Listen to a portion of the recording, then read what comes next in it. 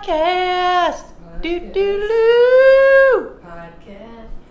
Two hoes. Two hoes.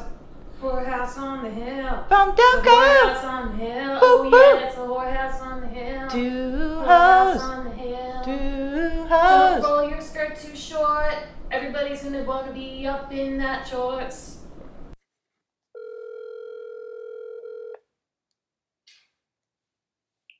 Hello, Ho. Hey, what up, ho? How you doing? I'm just great. Just fucking great. That's How are you doing?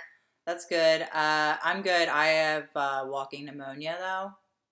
Yeah, I know. For the record, it's not the vape pneumonia. It's Not the vape pneumonia. No. I How have do you know? Well, I went and I had a doctor examine me, and I also got a chest X-ray.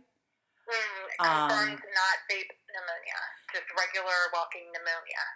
Because it's like this bacteria that gets in people. It's like a bacteria virus, and you get it at the end of summer or in the fall. Ugh. And Gross. you have to take Disgusting. antibiotics. Yeah, you have to take antibiotics. And That gives infection. Did you get a yeast infection from the antibiotics? what's that? Did you get a yeast infection from the antibiotics? I mean, can I tell you something? I've never had a yeast infection. Well, you're pretty lucky because every time I take antibiotics, I get a fucking yeast infection, and it happens to a lot of women. I feel like people do that. So guess what, everybody? Come see me, and I'm like, oh, I'm taking antibiotics. What's going on downstairs? You know what that is? You know why? And the thing is, here's the thing. I actually never take antibiotics because I never actually go to the doctors. But I was actually really freaked out by this illness. And then this whole Yeah, I vape... would have been at this time. Yeah, with the whole vape Like, people are pneumonia. just fucking dying. Like, yeah. Yeah, so I was like, I'm going to the doctor. So I don't even normally, take antibiotics. So in my adult life, I wouldn't know if antibiotics would give me a yeast infection. I'll let you know. I mean, I'm on my period yeah, now. definitely. I definitely tell me. One thing that I do have is diarrhea, like literally every day. Which is That's probably 'cause it's connect. You should take. What? You should take probiotics when you take antibiotics to avoid that. Are there any foods that are probiotics that I can just You could eat? eat yogurt. Yogurt? Yeah, yogurt is what you should eat, yeah. For probiotics. Okay. Or I do eat. kombucha. I do Kombucha eat is yogurt. really good probiotic. Oh, okay. I'll get some kombucha. Yeah, get some kombucha. Maybe that'll help prevent getting a yeast infection too. Right. Well, so the thing is, yeah, Theoretically. the antibiotics kill good bacteria in your gut and stuff, and that's why you get diarrhea, and that's why you would get a yeast infection because it kills all the good bacteria that keeps your pH balance or whatever. It keeps your vagina happy. Yep. So good But, times. at least you won't die of pneumonia. Yeah, I mean, you can have walking pneumonia and not take antibiotics and have it go away. It's like the less serious form of pneumonia. But this vape pneumonia that people get, you need to be on steroids.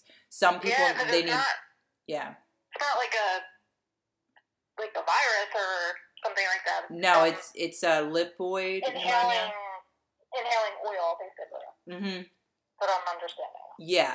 But also what worsens it is that people that are getting the vape pneumonia are, they're still vaping. Right.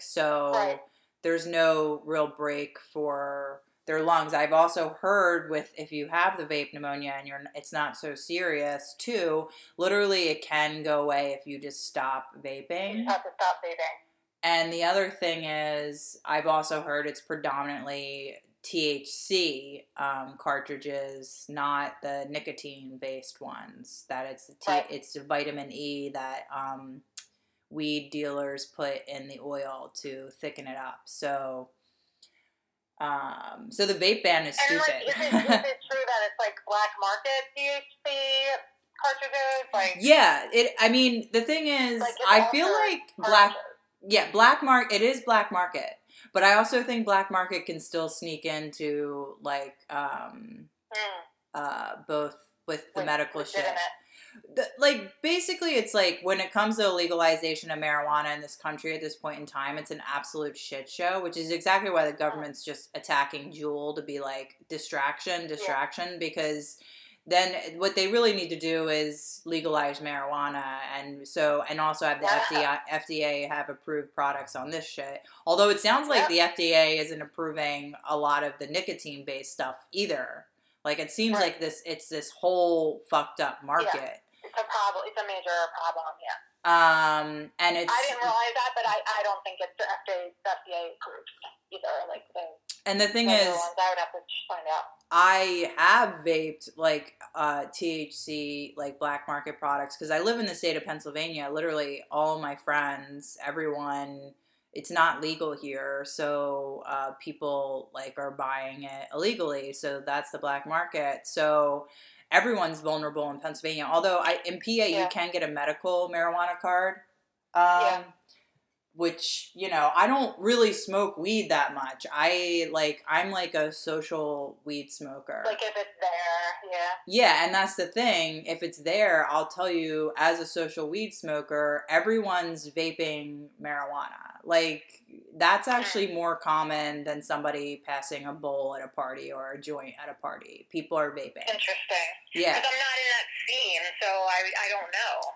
Yeah, everyone's got it, because the thing is, what's great about it is it's supposedly the vape is supposed to be better on your lungs, but I don't know about that at all, because I would say it still hurts me if I'm vaping and I would cough if I took too big of a hit. Yeah. So I don't really. It's supposed to be better because it's not the harsh, you know, whatever. I don't believe that though. Then the other thing is. It doesn't smell like weed. So it's like you can be at a park, you could be walking down the street. Like a concert or something. Yeah, and you could be like, I mean, no one cares at a concert, but you can openly be smoking weed and not have it be an issue. So that's the other reason why people predominantly are vaping their marijuana. Yeah.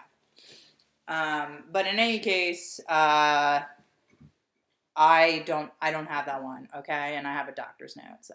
And I feel fine. And then this is why we're doing the episode over the phone, because I don't want to get her fucking disease. Yeah, I don't want to give Maureen walking pneumonia, because what I have, like the lopoid, I don't know if I'm saying it correctly, but the oil pneumonia thing that people are getting is not contagious. It's... Right.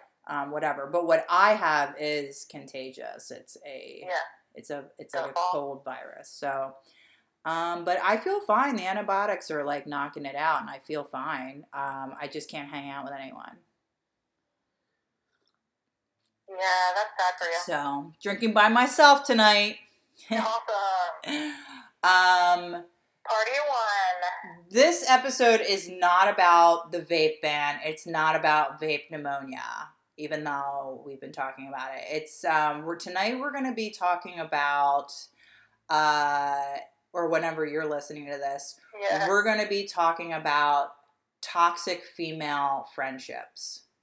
And it is specific. Like, I don't want to say, because like there is a different dynamic within female identified persons. So even I feel like, and I'm not trying to exclude trans women here. Trans women are totally included as well, because they're on the same hormones we are. So it's all the same. But I do exclude male friendships because I think there's a different dynamic there.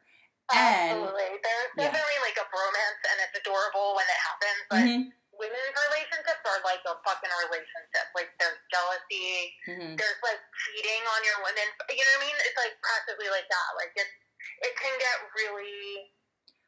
I think the key word is it's emotional. Like, it's more hypersensitive, hyper emotional. It's a delicate friendship. Yeah, and being a young woman and a girl going through puberty and all that stuff, it's so fucked up. Like, it is so confusing and so fucked up. And, like, looking back, I'm like, I just, like, it's just a whirlwind. You know, like, I don't know why I did most of the things I did. Like, and I feel like a lot of it does have to do with hormonal shifts and stuff like that. And we are specifically inspired and will be discussing as well, which is why we're talking about this topic, is an article that came out in The Cut this past week that is entitled, I Was Carolyn Calloway's 7 years after I met the infamous Instagram star. I'm ready to tell my side of the story. So that's a really confusing title to say out loud.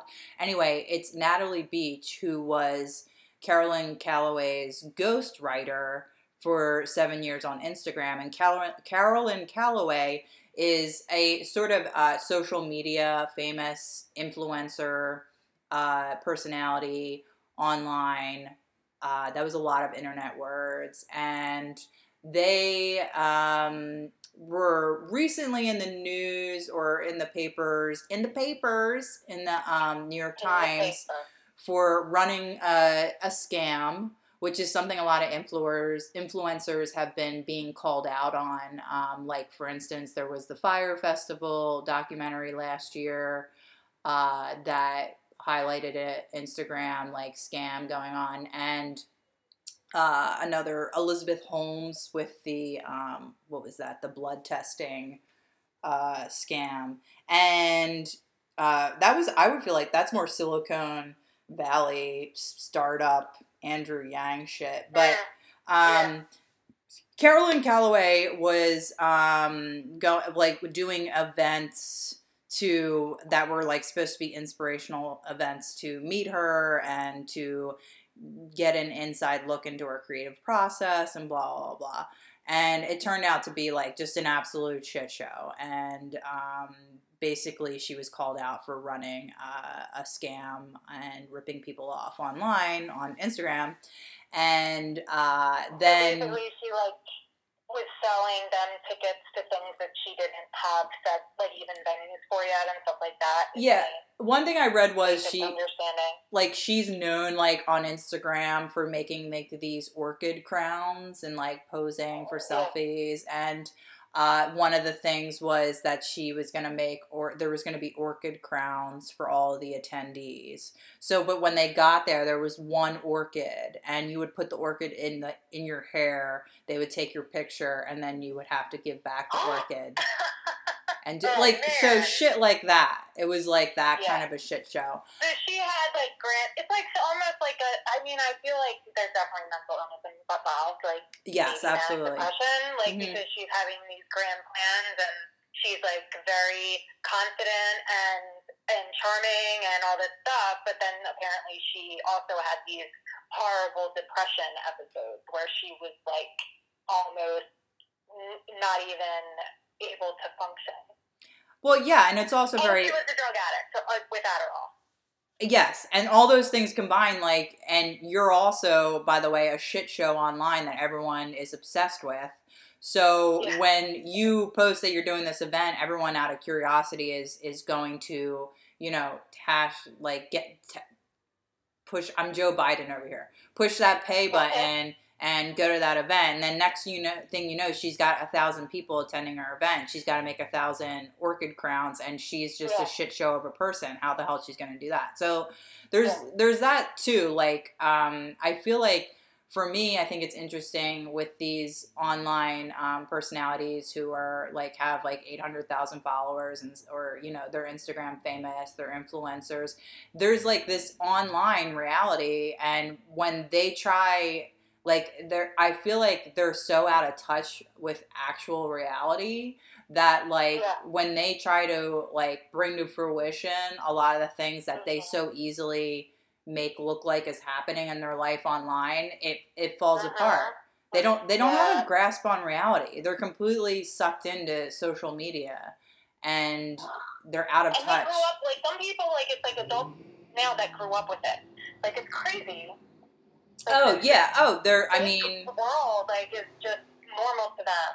Yeah, 9/11 anniversary just came up upon us, and it was 18 years ago. There's people who are 18 years old, like, I hate to sound like Pete Buttigieg, but who have,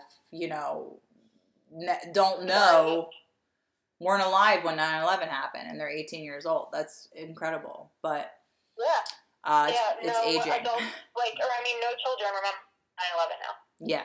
No one under 18 was born. Someone actually born. Yeah. Someone actually asked me if I how old I was on 9/11, and I was like, that's rude to ask me that. Oh shit, that's a fucking fucked up question, isn't it? Yeah, it is, because it was like I was 18, now, so I'm pretty much now I'm pretty obviously older. Yeah, I'm obviously like 40 because it was 18 years ago, and I was 18 when it happened. Yep. So we were done. It was over. Really funny. Like, don't fucking ask a woman how old she was when 9/11 happened. Just want to put that out there. You do not. That's a new rule. So it's rude. Back to this article. I'm gonna do a run through. Actually, you know what we'll do? We have to do our little podcast things, which is saying our names, telling people to go to our Twitter, doing our recap of the last episode, which I don't even have anything, so we'll just say literally what it is, doing racist confessions, and then telling people to subscribe and review our show. We have to do those podcast things. And then what we'll do is we're going to come back and we will go through the article. You read it. I read it. It's against the rules for two hosts from Delco to actually read things. And because we're supposed to... no research, just making shit up, basically. Just our stupid opinion. Exactly. So, but we will go through... That's our format. Like it or not. We will do a summation of the article, and then we will go in to discuss toxic female relationships. So, my name is Beth Heinley.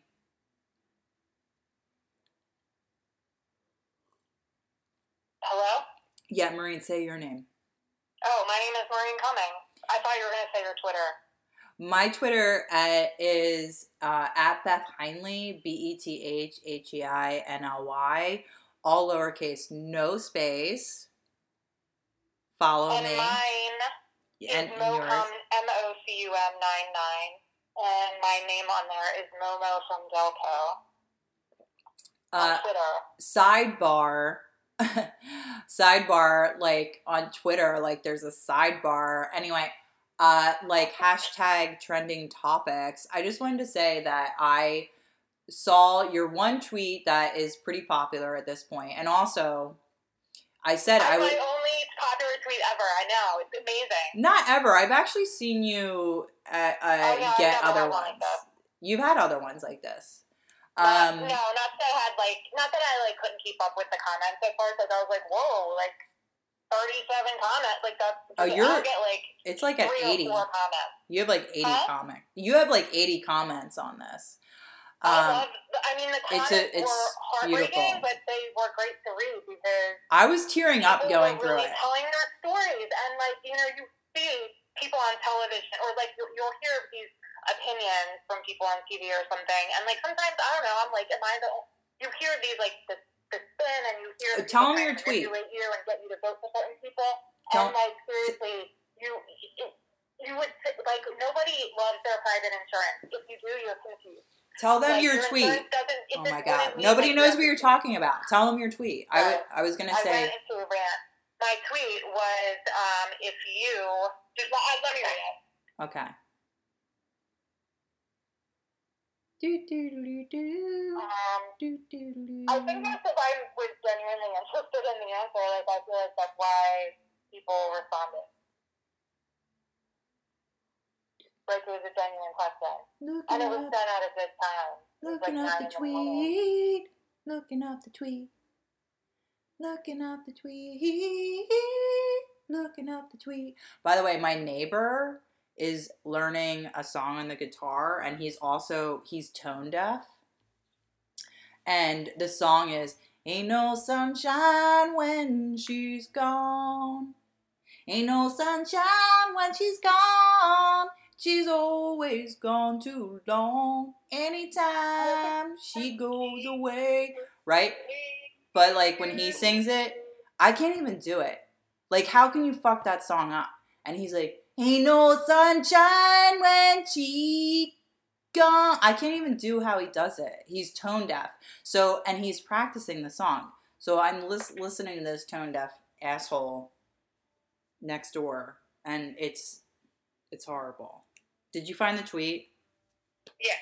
So the tweet was, those who love their current private insurance, are you concerned about what will happen if you lose your job? And instead it actually says private insurance, because of course I made a typo and a tweet that people actually say. I didn't even notice you had typoed. That's so funny. And this is in response to the other people do what? This is in response to the debates. And I also, real quick, want to apologize to everyone. Maureen and I will talk over each other when we do over the phone episodes, because we can't see each other's faces. So I apologize for that, for the listeners who that might be annoying to. But in any case, you sent this tweet out because, you know, we watched the Dem debates, which at this point is like kind of like watching a stand-up comedy, but you already know all the jokes, and it's like them telling the same shit over and over again. Like, literally. I felt like it was. Go ahead. I felt like it was like a reality TV show at times. But yeah, I like your description better. Yeah, well, because their answers they're literally the same. So it's like listening to the same thing over and over again. You're just waiting for somebody to like get shit on by another candidate so we can move on and get them eliminated. It's like a rap battle. And in any case, but obviously health insurance was the main topic, and literally all the detractors of Medicare for All are always like, but people love their private insurance, and it's really frustrating because it's like, who likes their private insurance? So I feel like this was the impetus of your tweet, why you tweeted that out to your followers, to be like, let's have a conversation. Yep. And it's sad because I think that most of the people that responded are afraid of losing their insurance. Very afraid. You know, many people said that their health insurance is the only reason that they stay at their job. Many people are terrified of their children being uninsured, as well as them if they lose their job. There's people who are on chronic medications or medications for chronic illness, especially, the one you hear about a lot is diabetes, because people will die if they can't get their insulin. They just die. Like, we're going to have people dying on the street. If we don't change something. So anyway, and then the other thing that a lot of people talked about was going broke, financial life in ruins because of medical bills, or people who had retired or who couldn't retire, people who had retired and were concerned about if and when, in the event that when you're older, when you start to have serious health problems, if you don't have insurance, you're fucked. Like, what are you going to do? It's a really intense thread you have going on there. It's pinned to your page if anyone wants to go to Maureen's page and check it out. Just to, like, get an idea that, I mean, you do have a lot of followers, but we're not, like, media journalists or anything like that. And people are so desperate and not happy with their health insurance in the United States that we're just talking about it with each other any chance we could possibly get, just to feel like we're being heard. So it's really interesting. And I mean, there was people in the thread that just came onto your thread to just be like, not even in relation to the tweet, but they're just to share like their horror stories with their health insurance. It's really sad. And really, and it's people who you would think of as like, meh. You broke up there. Go ahead. You go ahead. One of my other favorite podcasts is, I have a lot of favorite podcasts, is True Murder with Dan Zupansky. And he interviews true crime novelists. And basically my favorite part about it is that he exclusively does over the phone, or they Skype anyway, and this is constantly a part of the podcast where the person goes, "Oh, nope, nope, oh, you go ahead. Yeah. No, you go ahead." Anyway, it's quite a rhythm. You never get used to it. And Dan Zupansky has been doing this podcast for like, years. Okay, like I think it's been on since it was on like Blog Talk Radio. So if that gives you an idea, for anyone who's like really been listening to podcasts for a long time, if you were hosted on Blog Talk Radio, we're talking, wow, 10, 15 years ago. Podcasting, like, over 15 years ago, podcasting. That's what we're talking about. Anyway, so yeah, I just wanted to highlight that about your Twitter feed. And I thought it was really interesting. Though, we should move on. Anyway, you should rate and review our podcast, Two Hosts from Deco. That's how we get followers. That's how we get listens. And if you have any like thoughtful things you want to say about our show and you're like somebody who likes doing that, then you should do that. And let's see, recaps. Our last podcast was a month ago. Maureen and I are very busy, and like even now, like I'm sick. We didn't want to do over the phone. We got a lot of shit going on. I make art. I got a lot of shit going on. Maureen's getting ready to move. Yeah, and my work is making me crazy. It's very busy. You will be working less since you won't be living right above it soon. That'll be good. I am not going to have the crazy schedule I have now, thank God. But I'm actually like in the process of training my replacement too. So things are like really busy. Plus, I have to train this person who is an excellent person. I'm so happy that he's going to be living here and doing this job because it affects everybody who works in the practice. Mm-hmm. And I think he's going to do a great job. But I just make sure that him, thoroughly and accurately. And, that's a pressure, but it's a good pressure. I read an article briefly I started to read the article, but I didn't read the whole thing. On zoning in on the main line for housing, because they're saying that people that work in the downtown areas of like Ardmore, like Bryn Mawr and stuff like that, the service workers, people who clean people's houses and all that sort of stuff, can't afford to live there, and it's kind of unfair tax on the city of Philadelphia, because there's more affordable housing in Philly than there is in the main line. And it's kind of due to like the zoning and because the main line wants to stay suburban, so they don't have apartments. Like, but they're like starting to change that to allow like houses to open up to be apartments and stuff like that. That's really good. I mean, I would never be able to afford to live in this area in my life. Right, just because I work here, and so I live above my work, and I get, my compensation basically is living here. Yeah, it's kind of messed up. And okay, so recap, so my compensation for working on the weekend, not my full compensation. I get paid to work at my job. Yeah, that's good. Otherwise, we're gonna send Bernie Sanders after him. I know, right? He's gonna yell at them.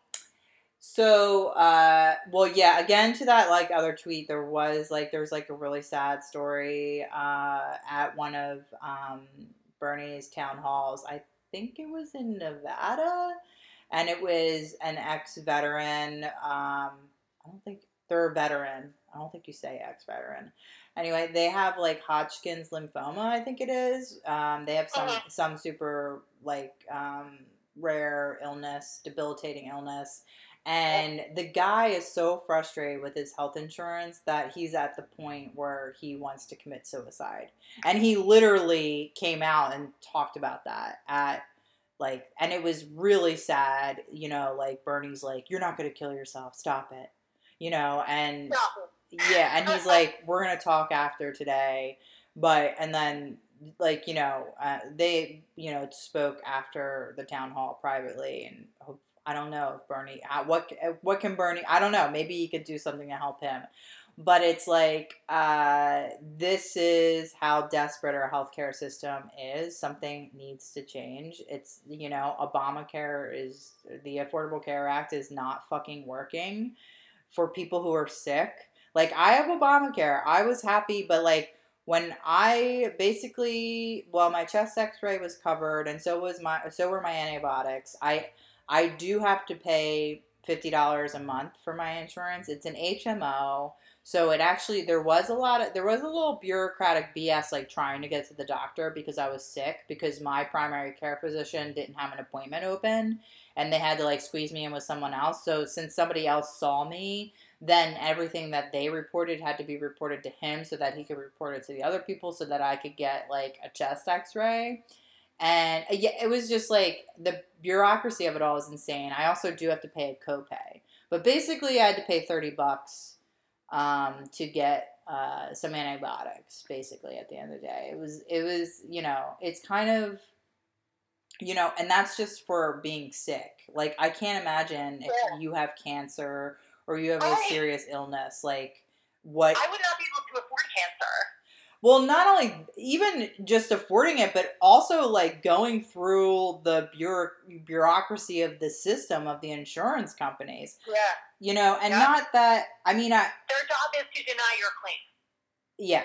And also, I'm sure there'll be kinks and mix-ups with government, but if there's some way to just streamline this whole kind of shit show, that would make everyone's lives better, Right. Yeah. It really would.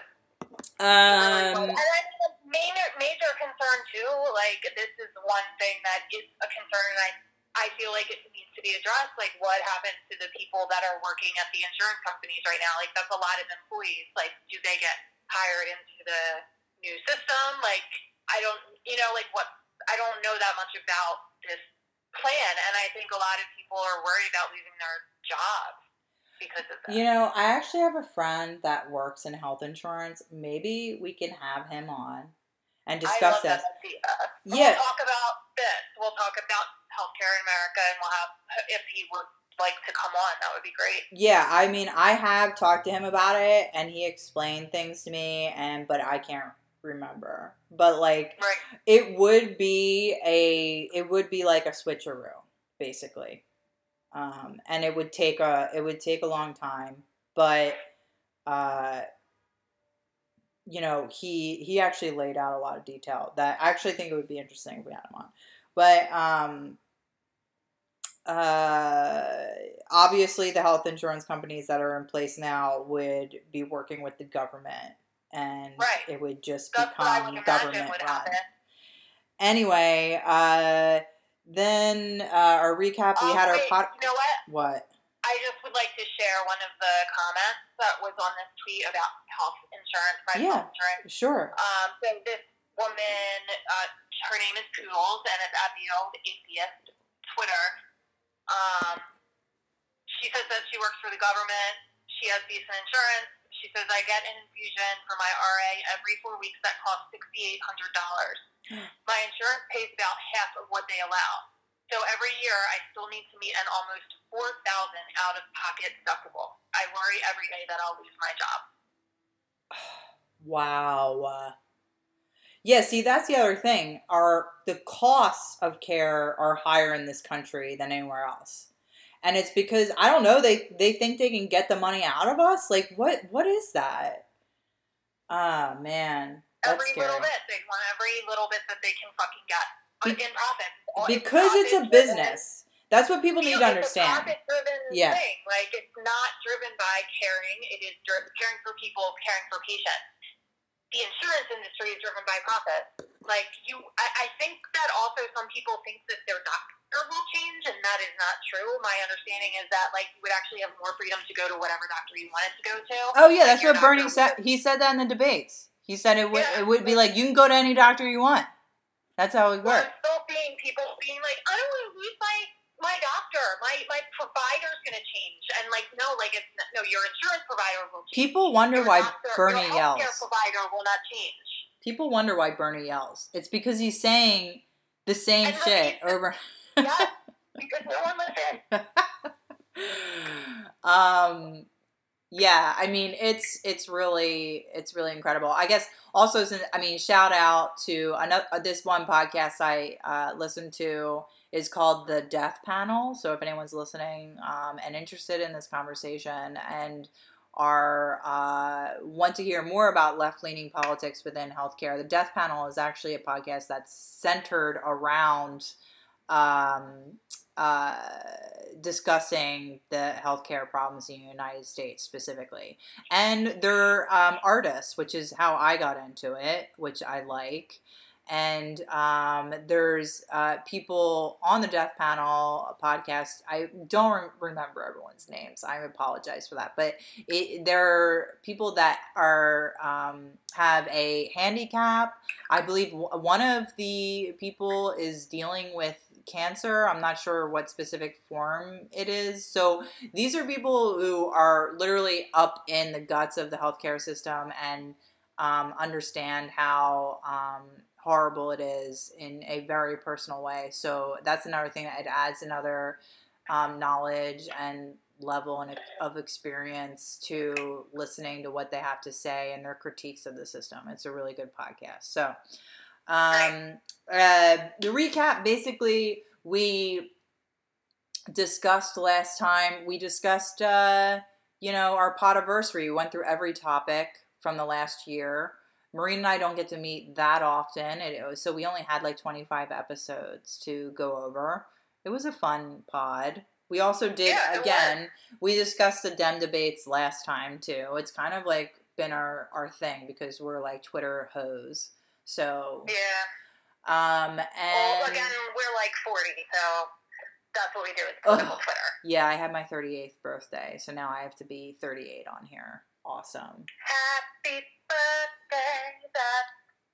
Did you fucking depressing? Did you end up going camping and stuff?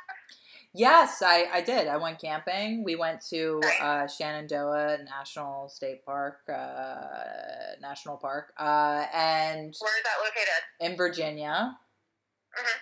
And it was really a nice weekend. It was beautiful. We were backpacking. That's the way I recommend it because there's not a lot of people. You're just there with your friends. And I nearly, though, seriously, even before this like walking pneumonia, because I smoked for 15 years, my lungs are shit. So I really feel it. Better though if you don't start again, and I don't think you will.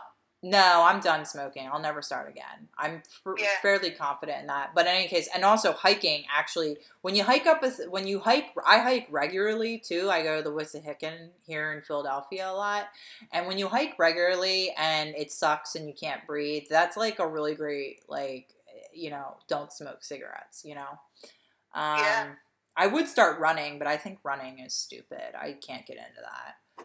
I just can't stand the high impact exercise. I just hate it. It makes my ankles and knees hurt and my boobs hurt, and I don't like it. Same. And I ride my bike, and I get you're in good shape. I get a good cardio from that.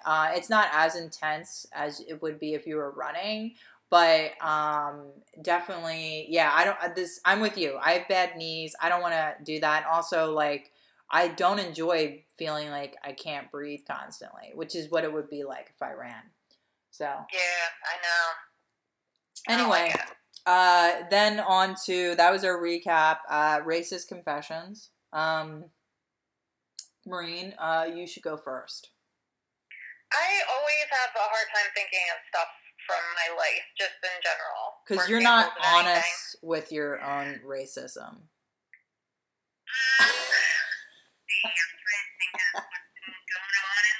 I guess. I don't know. Is it racist that I don't like Kamala Harris? What? Is it racist that I don't like Kamala Harris? Why is the speakerphone's not really working? What? Say it again. Okay, I just put you on speaker. I said, is it racist that I don't like Kamala Harris? No, I don't think it's racist that you don't like Kamala Harris, but it shows that you are a bit brainwashed by identity politics to the point that you would think that. That's what I'm saying. Is like I feel bad that I don't like her because I feel like I should support a black candidate, or you know what I mean. And I feel guilty for supporting a older white male candidate, and that's fucking retarded. It's retarded to be made to feel that way. Well, it is racist that you assume Bernie's an old white male, because he's not. He's Jewish. Well, he's Jewish. Yeah, that's true. I mean, that is so racist. It's racist. Yeah, I guess a lot of people say it, though. You know what I mean? Like, and it's fucked up. It's them using identity politics. It's centrists using identity politics against Bernie because they're afraid of his socialist, democratic socialism. And that's like, that's when I got in that fight with Roxane Gay about that shit, because she called Bernie an old white man. And I was like, he's not. Yeah, fuck her. Why don't you sell more? Roxane Gay. Why don't you like make more fucking money, you pop feminist piece of shit? Anyway. Don't get me started. Like, why you make more money, bitch? Go make more money, bitch. Anyway, neoliberal funny, like I said, but whatever. But no, and the thing is, it's coded. I see people call Bernie an old white man, and usually their politics are centrist or like somewhat left leaning, but really they're not in it. Like, they're not in for the Medicare for all. They're not in for the canceling student loan debt. They're afraid of Bernie's agenda. So they just blast that he's a white man in order to, like, you know, virtue signal that they're a good person, and that's why they're not voting for him. But in the end, it's actually racist and really fucked up, because you're also taking away a lot of Bernie's heritage and who he is, and he's a Jewish man. And, like, his family have been fucking through it. So shut the fuck up. Right. You know, and these, I feel like some of these people are, like, insisting that Joe Biden is not senile. What's that? Joe Biden is what? I said I feel like some of these same people insist that Joe Biden is not senile. Oh, yeah, same. Yeah, that's the other thing. I mean, Joe's dentures fell out during the debate even. What? Yeah. Joe Biden's dentures fell out during the debate. When? I didn't catch it, but the clip is on Twitter. You should look it up. And I was like, oh, that's so embarrassing. But like, I forgot Elizabeth Warren and Bernie Sanders' names. Wow. There was something, they said the thing about the record player, like, I was like, come on, dude. Mm-hmm. Yeah, it's messed up. Can you imagine him on stage with Trump? He would fucking shatter. Yeah. It's sad. I hope someone, like a family member, says something to him and helps him out. Exactly. Like, I feel like it's fucked up that people, like, the commentators after the debate were acting like he was fine and he did well. And we all just watched that not happen. And that's fucked up and, like, freaks me out. Like, it makes me feel really uncomfortable. Yeah, I mean, it's proof that, you know, the media is just, like, fucking funded by, you know, rich people, and they're obligated to them and can't say that shit. Yeah, and so is our government, which is why our government's fucked. Yeah. But, and the DNC? Back to racist confessions. I'm racist like every day. Well, one of my recent racist confession, I have a couple. Okay, so one is Shane Gillis. You know the Shane Gillis comedian that everyone's like, he was just hired by SNL. Okay, he's a Philly comedian. Okay.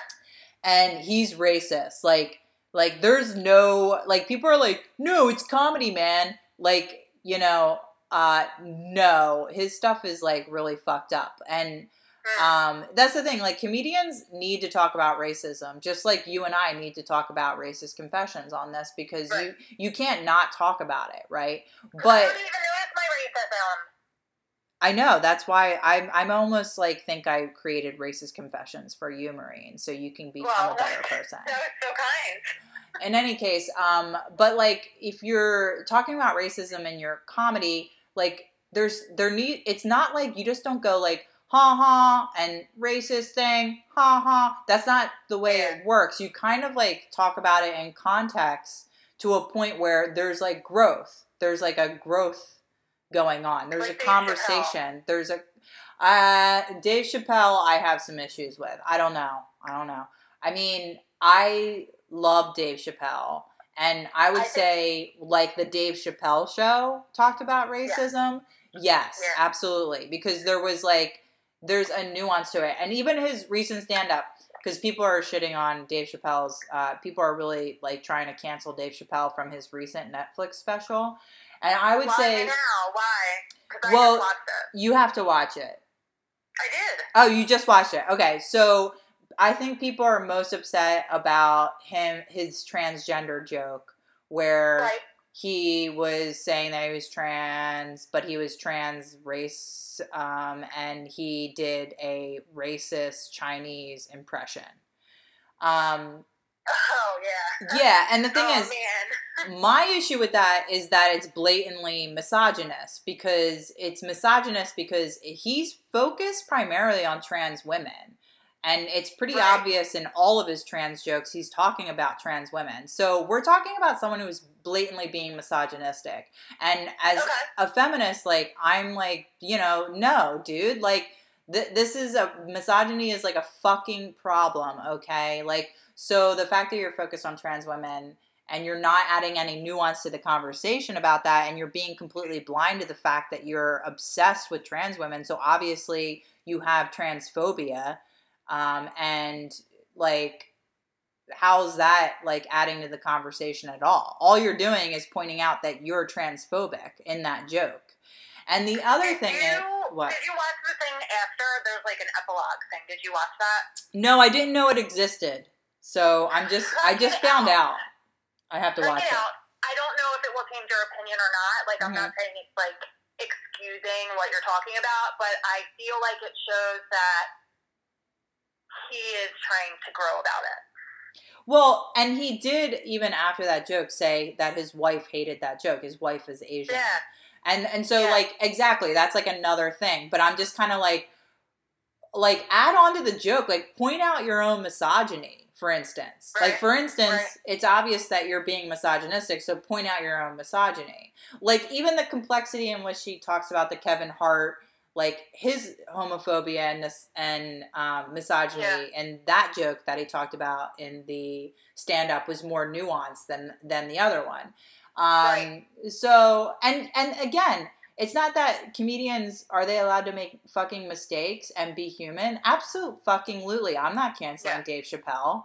I mean, and also... I say a lot of fucked up shit, and I said, whatever, go ahead, sorry. I respect Dave Chappelle, and I'm not canceling him. That's all I'm saying. And I'm just saying that would be my one thing, is that I felt like the trans jokes, and from this special and the last special, I'm like, come on, like, you really need to, like, look at yourself here, and then make a further nuance on this joke that, like, you are allowed to talk about it. It's part of being a comedian, but take it to the next level. And I feel like we're, like, learning how to talk about these things. Like, we're still learning, so it's gonna be like that. Like, of course, like, and you're gonna have people that, like, just don't like the joke because it's a joke about Asian. And then you're gonna have people that say, well, you think you're allowed to make that joke because you're white Asian, but you're not allowed to make that joke. But also, it equates transgenderism to, like, identifying as a different race, which is not even, like, doesn't even make sense. There's no connection there. There's not a connection there. Like, identifying as a different gender is not the same as, like, being born white and identifying as black. Like, no one ever fucking, like, that's not a thing. That's not a thing. Well, it's not the same internally, or, like, as far as like, what your family is and stuff, but, like, there is a component of transgender where, like, they all feel like they're in the wrong body. It's like their body, they were born in the wrong body. It's like, body dysmorphia. I mean, in a sense, like, body dysmorphia. So if you feel like you should have been black, like, with what's on the outside, in that sense, like, there might be a connection.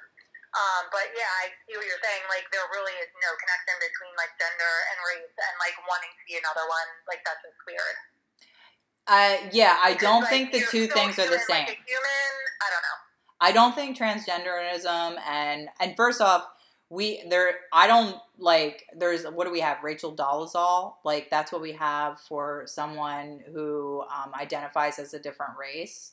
And I don't know if you ever saw like Rachel's documentary. No. Do you know who I'm talking about?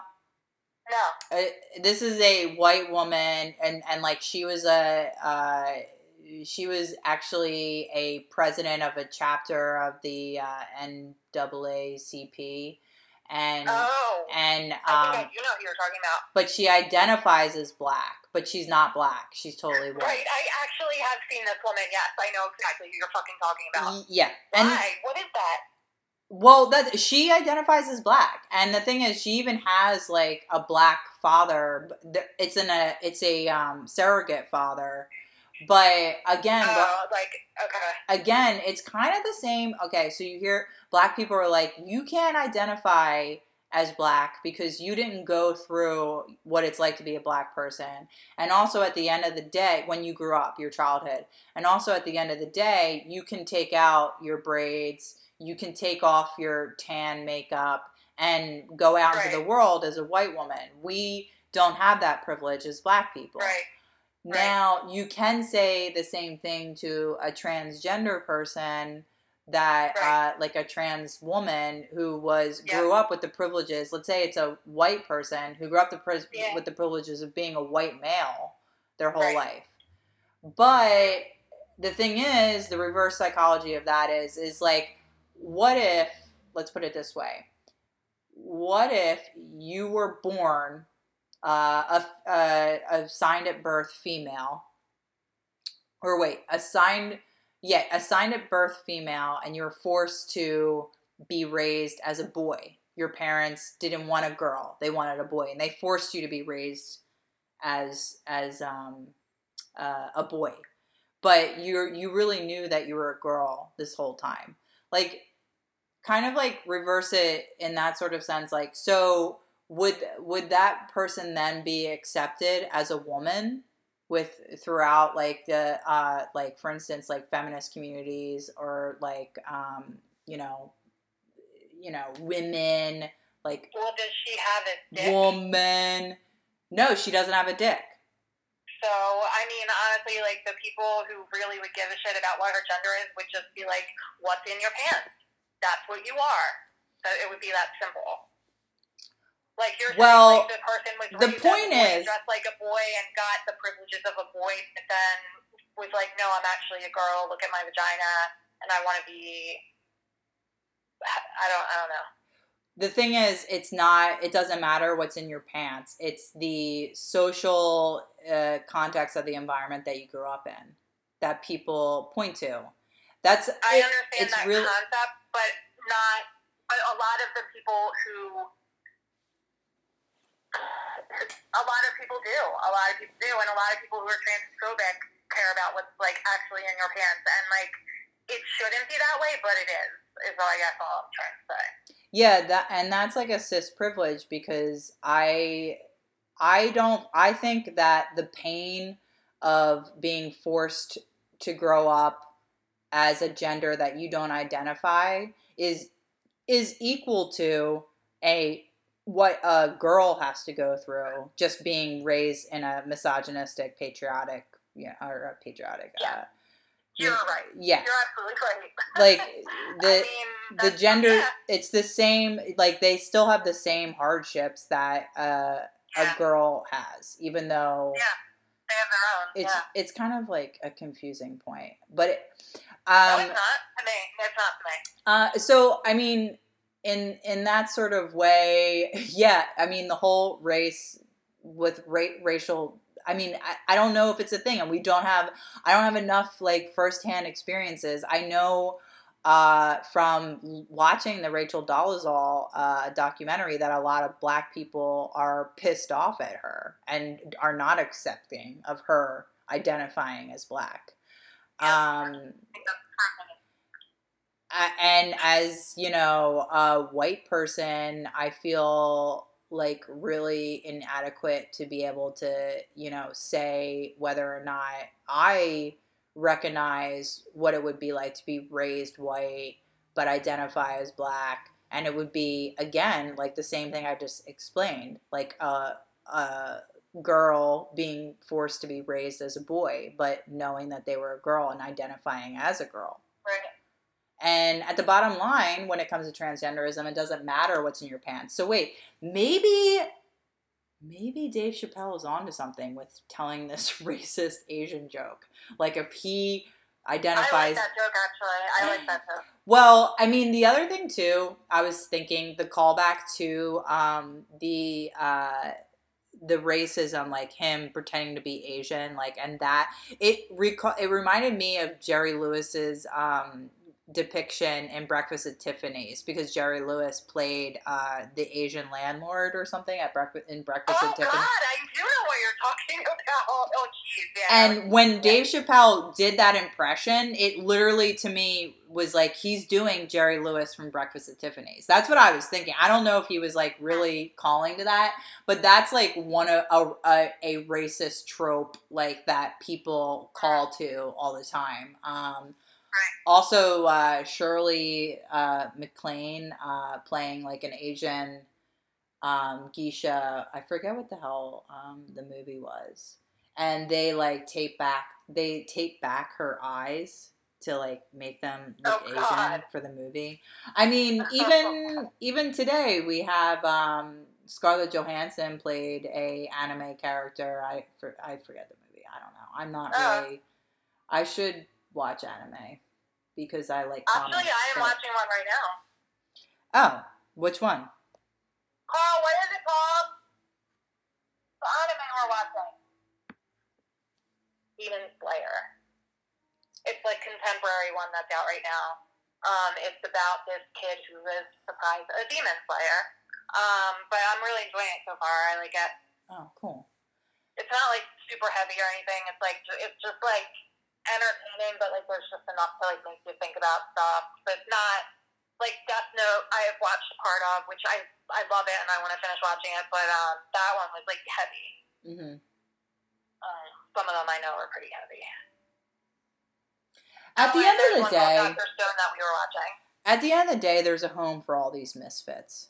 When it comes to, what, I feel like for anyone, not for, I'm not talking about being transgender as a misfit. I'm talking about this like gray area we're talking about now that Dave Chappelle brought up in his stand-up that we're like, whoa, what is this? This racial dissonance. I don't know if this is a term. And it's the home, I believe, are for these people are with the juggalos. I feel like juggalo culture is where I feel like this whole racial dissonance makes a lot more sense to me. What do you mean by that? Well, and the fact that they paint their faces like clowns, so and they have these like weird they do cornrows and they have braided hair, so it's kind of like an appropriation of black culture, but it's combined with like also face painting, and but the whole culture of the juggalo is like literally just like, let's just drink some, what is it, Froyo? What's that orange soda they drink? I have no idea. I don't know that much about them. Take some ecstasy, MDMA, whatever, and it's all about smoking weed and partying and love and, carnivals and listening to Insane Clown Posse, and all is love. Everyone's home. Everyone's welcome in the Juggalo family. So maybe anyone who's feeling racial dissonance maybe needs to like look into the juggalo culture. That's my... So, like, basically they're just, like, painting their faces and being like, it doesn't matter what you look like. We're all clowns. Yeah, like, it doesn't matter how you look like, we just all look like that. That's cool. Clowns. Thank you, because I really had zero appreciation for the juggalos, and I didn't know what it was about. So, there's your racist confession. I mean, if it counts like that, it's No, my racist prejudice. My That's racist my prejudice confession. My racist confession, no. My racist confession is Shane Gillis, who was just hired by SNL, who is a fucking racist, who does tell really dumb jokes, not like jokes like we're talking about with Dave Chappelle, where we just had this like 20-minute conversation about racial dissonance, where he makes just dumb fucking jokes, dumb fucking racist jokes that don't take you to the next level at all. And Shane Gillis, and he's from Philly, and my racist confession is he followed me on Twitter, and I followed him back. So that's my racist confession. Gotcha. I was like, when he followed me, I was like, I actually was kind of like, I think this guy is like a douche. Like, I would not like his stand-up or anything, but I didn't like watch any of it. And I kind of thought I had met him before too. And then I was like, but he's a part of like the Philadelphia comedy scene, so I feel like, you know, I should follow him back. So I did follow him back, and then I was like, I'll wait till I see some tweets from him, and then I'll like really get a feel for what this guy is. And I never did. I never saw any tweets from him. And then I saw this SNL thing pop up, and I was like, is that guy who I thought might be like a racist, homophobic piece of shit? And I followed him anyway. And I went and I was like, oh my God, it is. And I immediately unfollowed him because I was afraid people would see that I followed him. Because he only has like, he only has like 400 followers or something. I immediately unfollowed him. So anyway, that's my racist confession, because that's really like how racism and racist piece of shit people propagate online, is like dumbasses like me who are kind of like, oh, well, I don't know. Yeah, like, oh, okay, you're a part of this scene. I'm going to let you in. I got you. And then, you know, that's how their doctrine, you know, whatever. And it's kind of the same. Like, what is SNL even thinking, hiring a dude that is so openly racist? I don't even fucking know. He does look like you see the shot of him, he looks like an SNL cast member. I mean, that's why they hired him. Let's just like put it out there that SNL fucking sucks, and they really are just hiring people by being like, oh, this looks like what our cast has been like for like 30 years. Like, they're just hiring people based on looks, and that's why accidentally cis white racist dudes are getting hired, because guess what? Like, that's our culture. That's what we're living in. Cis white dudes, cis white ladies like me, fucking racist. Also, in addition to my racist confession, as a recap of racist confessions, that remember when I was saying I have a bunch of people that I work with, black women, and there's like a Teray, there's a Teray, there's a Tanisha, and there's a Tamisha. And we had a new hire named Jamaica, and Jamaica's really great, excellent cleaner. We have fun working together. But when I met her, I was like, I just saw her name. I mean, I think she introduced herself to me too, but we were just cleaning together. And I was like, all right, Jamaica, nice cleaning with you. See you later. And she went, thank you for saying my name right.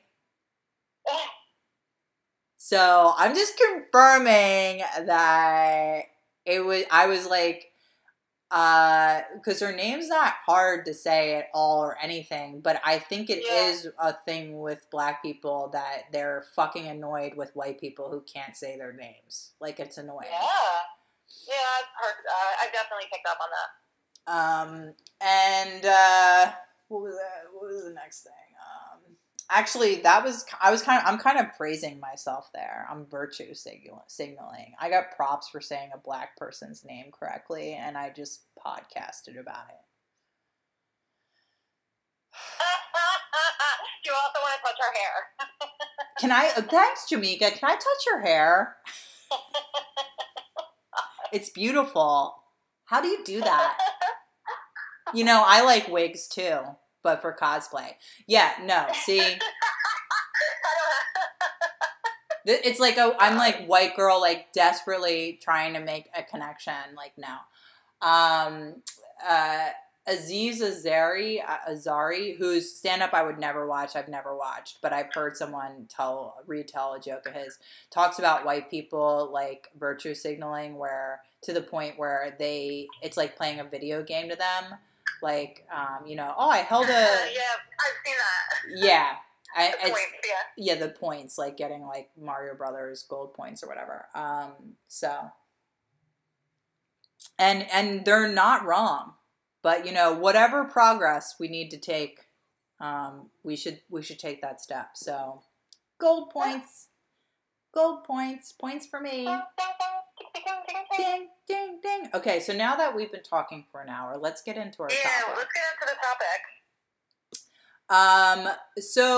Okay. I want to say that I really love this article. It's by Natalie Beach, who was the ghostwriter for Carol Calloway. I think the cut is associated with the New York Times. It's like their feminist column. It's pretty, oh, it is. Yeah, it's from the New Yorker.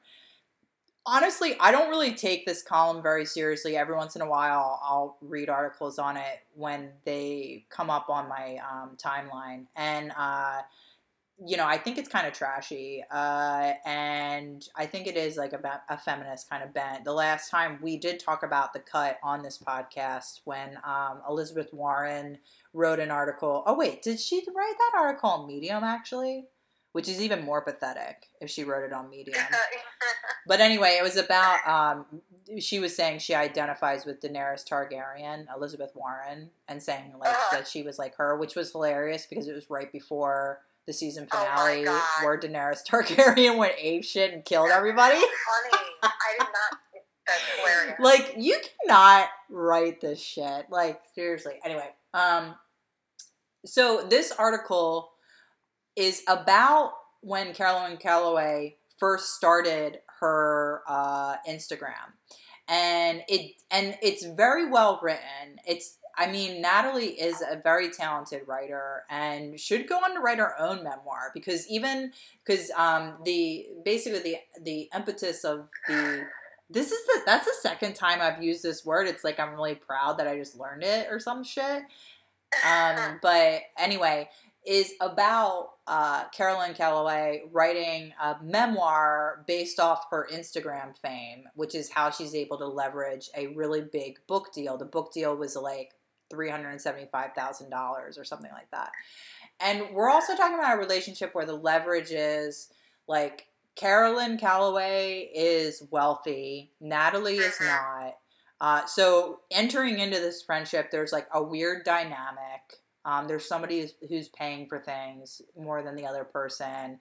Natalie at one point Caroline at one point offers Natalie a cleaning job for her apartment, which I really identified with because as someone who cleans houses, I've had personal acquaintances and friends and family actually ask me to clean for them, and it is really uncomfortable. Like a person who's cleaning houses who's a creative is somebody who's just trying to pay the bills. Like it is this is like a day job for me, and it's really insulting if you ask me to do that for you. And especially if you're like close friends with someone, that really fucks with the dynamic because when you're cleaning for someone, let me tell you, I'm not sugarcoating this shit. Cleaning houses is subservient. It is the base, the shittiest job, okay? And you also, when you clean for someone, see the worst of them. When you're you're seeing the worst of people. Like, I'm judging people, people can't even clean their toilet just a little fucking bit within 2 weeks and it's shit sprayed. I actually there's some people I clean for that I want to be like, what is your diet? Because no, seriously, my toilet does not fucking look like this. Get like that. So what are you fucking eating? Something's wrong with you. Your toilet should not be like this. And I'm yeah, that's what I'm talking about, personal shit. And actually, Natalie did go into detail about, when she asked her to clean her place for her because she was having an Airbnb, Caroline. And it was, disgusting. She was supposed to rent the apartment from her. And then she decided that she was going to do Airbnb so Natalie could clean the apartment instead of live in it. And Like, I mean, I can't get back, but there's, like, details, like, the apartment was fucking disgusting. There was trash left there for weeks. And, like, to me, I was like, Caroline, you piece of shit. Like, you left, like, trash in your apartment for your friend to, like, fucking pick up after that has been sitting there for 3 weeks. Like, that's disgusting. Like, you're leaving, like, that's, like, not even cool, because there's, like, if your fucking trash is sitting for that long, there's maggots in there. Yeah, You're and the fumes, you're having your friend breathe in that shit. You're a piece of shit person to leave that for your friend. Sorry, that really pissed me off. That's fucked up. A lot of it pissed me off. The thing is, it reminded me, and well, in any case, there was also, like, there's so much of it that spoke to me from I've had past toxic female relationships, and it was almost set up exactly like this. Like, yeah, same. What it is, it's like, you have a friend, I feel like the power dynamic is off, like, when you like, if your friend's more wealthy than you, because they pay for shit for you. They want to do things that you can't do because you can't afford that. And then when they pay for things for you, if the person is a sociopath or mentally ill or anything like that, which has happened to me, they hold that shit over your head. Yeah, people do. I had a friend that really held everything over my head that she did, and she would be like, I do everything for you. That's like, yeah, they emotionally manipulate you in that way. Like, and it's, like, set up in that way. And that I could tell that Caroline was doing that with her friend. Like, she was like, oh, well, here's this person that I could use. Because for the longest time, before even the book deal, Natalie was just ghostwriting for Caroline on her page. And it wasn't even, like, a thing. Now, here's the other thing. Is Natalie an idiot getting into this? No. Natalie knew what she was getting into. Like, so I'm not saying, and I think Natalie was very transparent about it in the article, that she was using Caroline as much as Caroline, well, not as much, actually, because Natalie was getting, like, terminally fucked, whereas Caroline's just, like, a shit show, and it seems like someone's paying, like, her parents must be paying for shit, like, or you know, from a wealthy family, because she seems to, like, always land on her feet in that sort of way. Where a poor person, that's not how it works. If you're poor, you're not gonna fucking land on your feet. Like, there was also the other funny thing that everyone was talking about, like little like, I think Caroline's my professional diagnosis. I'm not a professional. Of this from this article is that what we have here is a symbiotic relationship. Where, you know, it's two people in close proximity that are feeding off of each other and gaining, it's like a parasitic relationship, they're gaining off of each other. But, we have, the difference is that Caroline is a sociopath. I don't think she's just mentally ill. I think that she does not have empathy for other people. And I think that she solely cares about herself and furthering her career. Which is, and my point, my psychological profile is based on the point is that she lies to make herself look good. That was blatantly obvious that she was acting only in her own self-interest and in a manipulative way. Really, this is also addict behavior. Using addicts, like, get this kind of fucked up. I don't know what she's like. Or I don't know anything about her. Like, I don't know if she is clean now. Like, I don't know. I don't know what she's like. Nothing. I have no idea. I would say she's not clean now because she just did that whole scam thing. But, was that recent? Yeah, the scam was recent. Yeah. Oh, I thought when I was reading it, I thought it was, like, a lot of stuff from years ago. Okay. No, it's like, when she's still, like, being crazy. This article is from years ago. But the scam is recent, which is probably how Natalie got interest from The Cut to write this story, this backstory about her. Right. Because the scam is recent.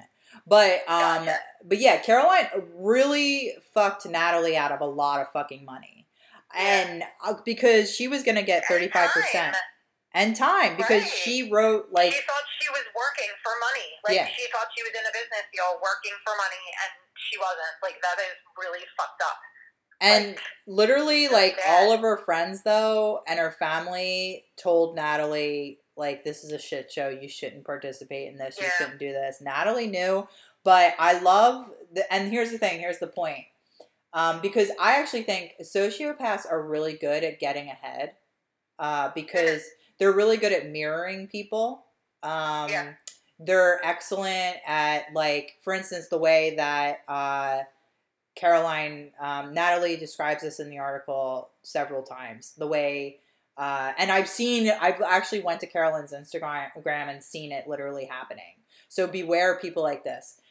She compliments Natalie, like, to the point, they prop you up, and they're people that prop you up in a way that that makes you feel like euphoric or great about yourself, and also like thinking that they really like you and really care about you because they have all these like sentimental, really nice things to say to you. But that's what sociopath people do.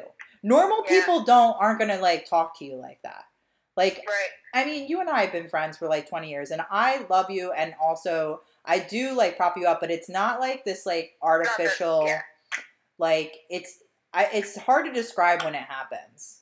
I mean, it's not. Yeah, no, it's manipulative behavior is what it is. It's just manipulative. Saying things to get you to do certain things that they need and want, and that's what people do. And, that's... like when Caroline heard this article was being written about, like her post was like, this article is going to happen and it's going to be so great because Natalie is such a wonderful writer and I just want you to know that Natalie is like so talented and blah, blah, blah, blah. Like literally like doing this same exact thing. And honestly, all it is to leverage sympathy from everyone. It's so manipulative. It's so fucked up. Like a normal person, like for instance, who is not a sociopath, who is hearing that someone's writing this article, who has sympathy, but also is just a normal fucking human being with emotions, would be like, this bitch is writing about our personal fucking lives to make some money and profit off my life going to shit. Like, fuck them. That's what a normal person... What's that? She must have known it would eventually happen. She was like a little... Oh, no, she did. Natalie let her know that she was writing the article. She knew it was going to be published. I mean, since she started to since she fucked her over, like, she probably knew at some point that this was going to come out, that she told these lies and fucked her over. Who knows with these people? You don't know. Yeah, that's true. Yeah. I mean, and also, like, I feel like, for me, too, as, like, I'm, like, a creative person, I'm doing a bunch of shit, right? I've had issues with friendships, and even in our friendship, where I feel like people feed off, like, and take advantage of my creative energy, which is something that I really identified with in this article, because, like, Caroline can't write. Like, she can't write to this Natalie, like, this article is, like, you can't put it down. Like, you want to keep reading it. That's a good writer. Like, I can see why she wanted her to be her ghostwriter. But, like, she could never... You just can't... That's talent. You can't copy that. And it's, like, just an example. Like, she was, like, sucking that energy from her. And she's also so insecure about her own talent that since this article has come out, she has written... She's been doing these posts, which are a collection of posts of art, and she's like, these are ones that I wrote. So it's these like obsessive collections of posts that she's like, I wrote this. To be like, I'm a good writer. And it's like, no, you're not. You're just like good at mirroring people. You're good at faking people out on being this person. And on social media, you can get away with that. But in real life, like how you fucked over this person in this friendship, you can't get away with that. I mean, I don't know. I mean, I've been through that where I just have someone like just suck the creative energy out of me, and I see them profit off of that, and it's just... It's soul fucking crushing. I call them succubuses. They're succubi. That's just the way it is. Well, that's what they're doing. They're sucking stuff from you. And well, and I'm saying, I said it like in our friendship, like, yeah, you're like, you and I'm not, it's not the same. It's like, I'm saying with my creative energy is just that you don't match my level of output. No. No. And so in that sort of sense, I sometimes like resent you because, you pull it out of me. Yeah. And I resent you for that. Like, I'm like, what? You pull it out of me because you want it. Oh, yeah.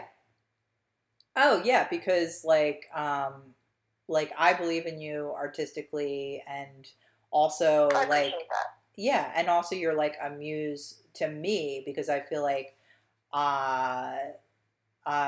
there's just something about our friendship that brings out a certain sense of humor, that is just which you can't tell in this particular episode. No, I'm just kidding. But, like, that you can't... Like, no one else brings that out of me, and same for you. Like, it's just like part of. It's not the same with anybody else. Yeah, exactly. So, I mean, it's like reciprocal in that sort of way. But yeah, and I'm just saying, you're not like sucking the energy out of me. That's not what I was saying. In our and we've been relationship. friends for a long time, and there's been times where like we've had issues with our friendship, and it's become toxic because like one or both of us is like sick. You know? Yeah. Like, when I was drinking, like, a lot of toxicity. Yeah, and I actually, that's, like, another thing I related with this is, like, and not just with you. I've had a number of friends in my lifetime that have drug and alcohol problems. It's just a part of, you know, your 20s, I feel like, too. Not to, like, not to belittle it. That it's like, it's actually worse than that. For that. No, I mean, it's not just your 20s, is my point being. Like, addiction doesn't go away when you turn 30. Right. But my point being is that you're not the only friend that I went through with this. And I do see a lot of the things being on the other side, like, of someone who has, like, mania, someone who has drug and alcohol problems. And what they do, they'll use anybody. They'll do anything to just chase that, like, feel good, whatever. And when you were drinking, you were like that. And that's all I care about. I was like a horrible person.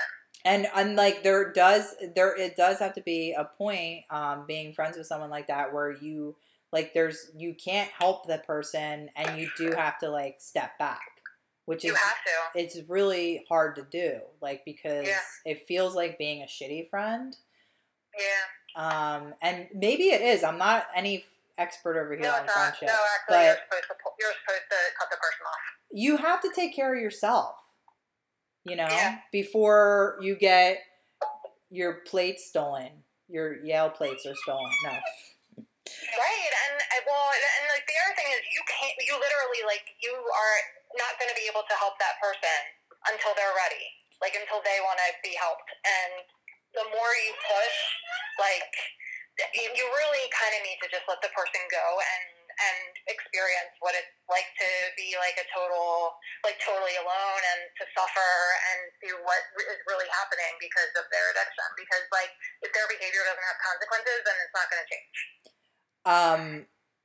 The funny thing about this thing, which it's a funny part of the article, when so also again with sociopaths, to watch out for is, like, you ever meet, if you're making new friends with a girl, and she cries at like a gift you gave her because it's like just touches her so much, fucking run for your life. That's like, because that's another thing where I can't stand it. I'm sorry, this girl's a sociopath, because you don't cry like on cue like that. Nobody, like, there's a lot of shit's got to go down before you're going to be crying with your friends. I'm sorry. And that's just across the board. I you know, anyone who cries at the drop of a hat is manipulating you.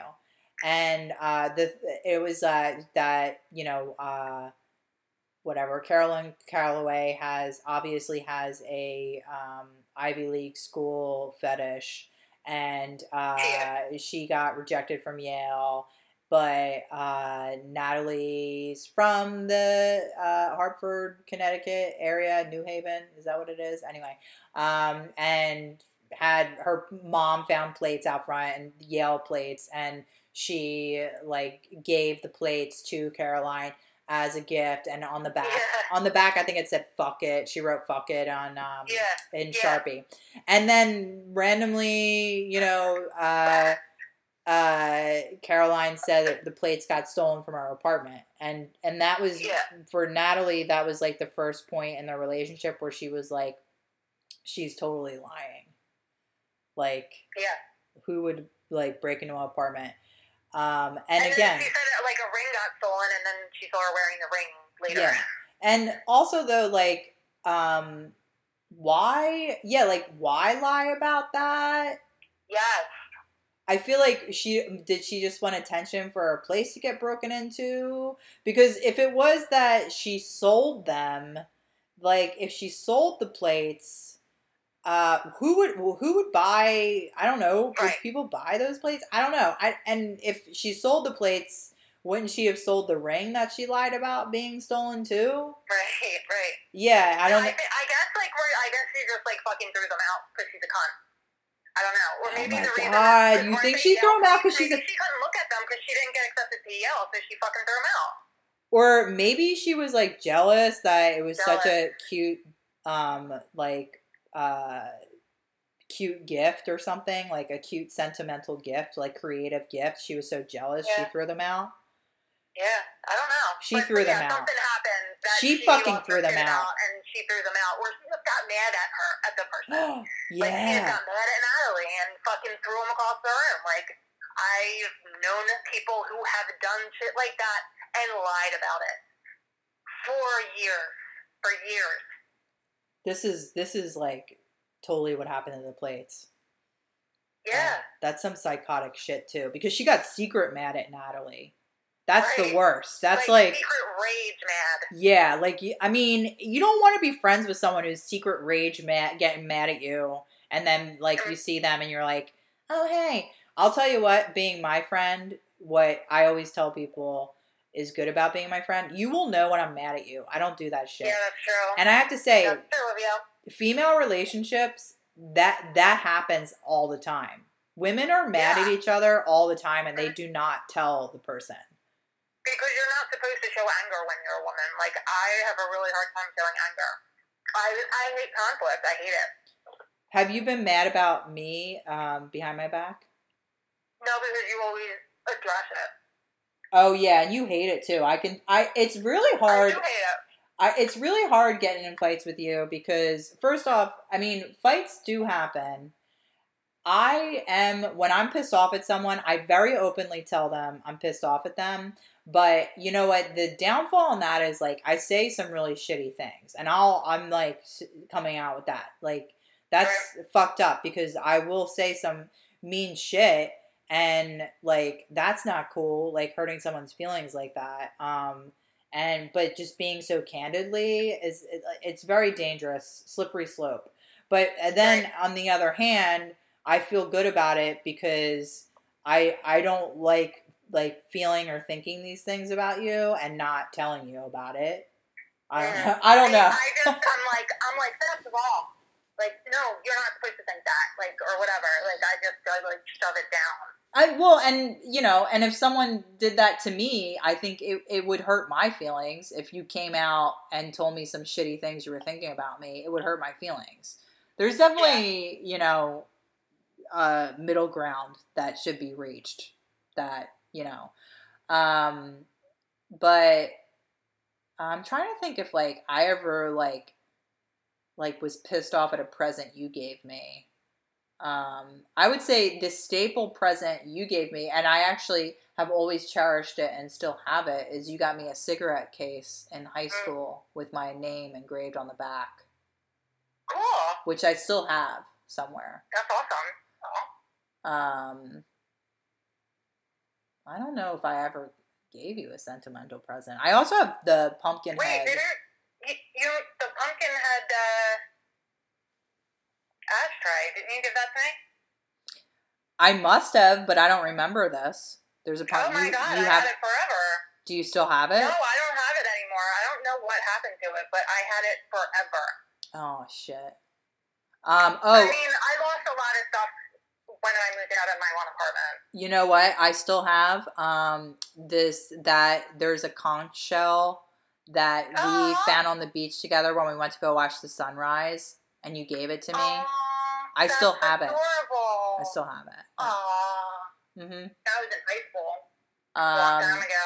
These little touchstone friendship presents, like the Yale plates, are really important to a friendship. Which is why what Caroline did was so fucked up. Yep. Fucking hoe. There was another part of the article that totally reminded me of something you and I went through when they were in Amsterdam. And so they're in Amsterdam and they're at a bar getting drunk. The bartender's hitting on them.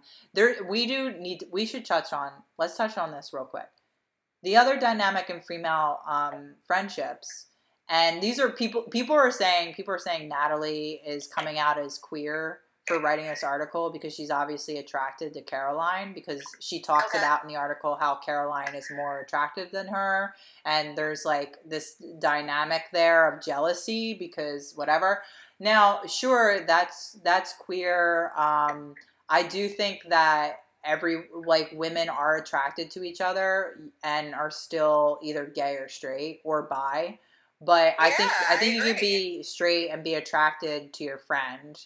And you can think your friend's beautiful and like has magnetism. There was actually nothing really that I felt was sexual about her description. People were discussing on Twitter about it, but I'm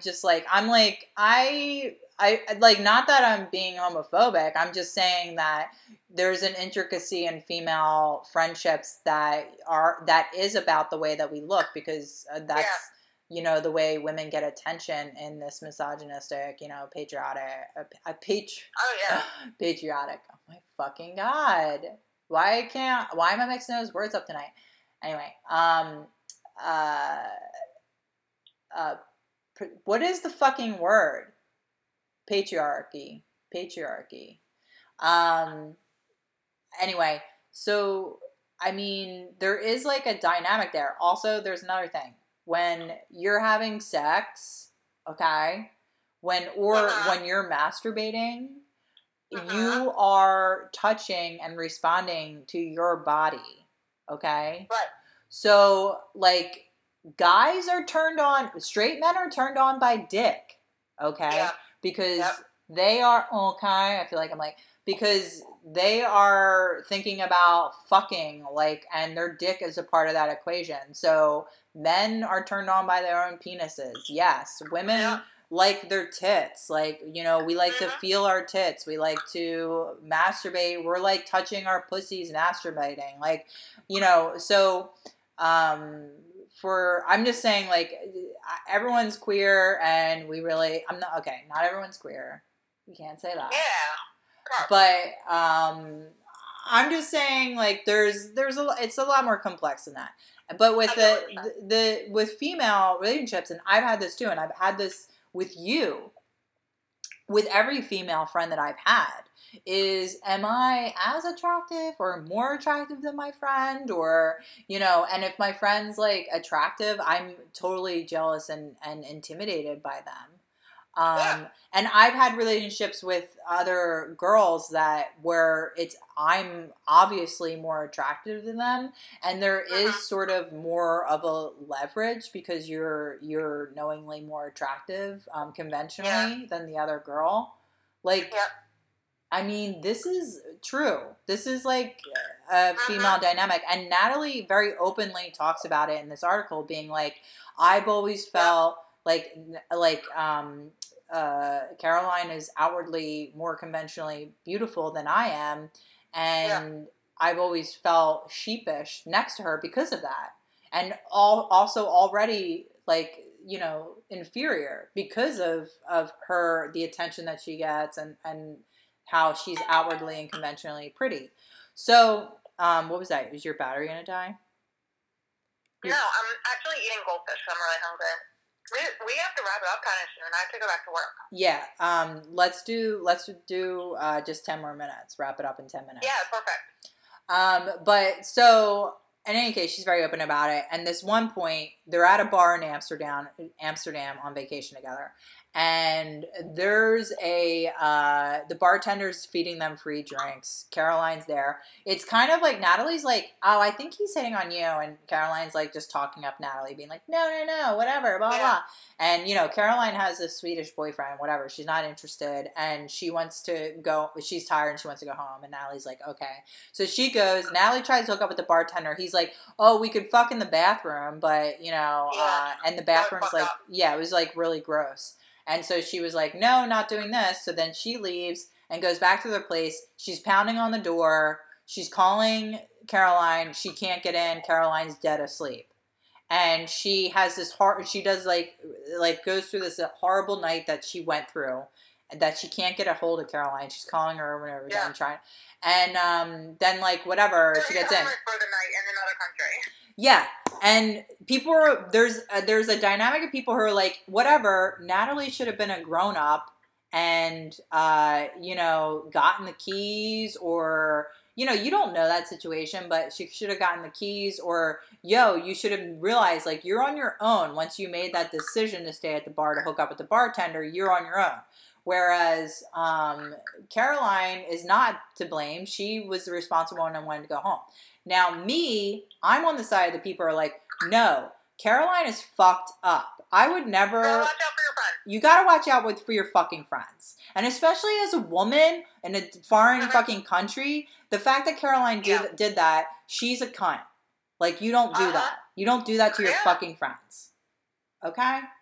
Now, okay, these might be. Now, these might be New Yorker uppity bitches that we're talking about here, but. Two hoes from Delco. In Delco, what you do when you go out with your girlfriends is you don't fucking leave them at the bar to fuck in the bathroom or have a one-night stand with some dude. You just don't fucking do that. And not without provisions. To the guy's house. You either go with them to the guy's house, you are aware that the situation is happening, and you're like, you need to keep in touch with me. Like, if this was you and me, I would have been like, first off, I probably would have yelled at you and not been uncomfortable with it. I would not have been comfortable with it. And then if you were being a real pushy cunt and were like, no, I'm doing this, and Beth, like, stop being such a lesbian towards me and not letting me go and fuck this dude, then I would have been like, okay, well, you need to call me. We would have set something up where I had to make sure that you were okay.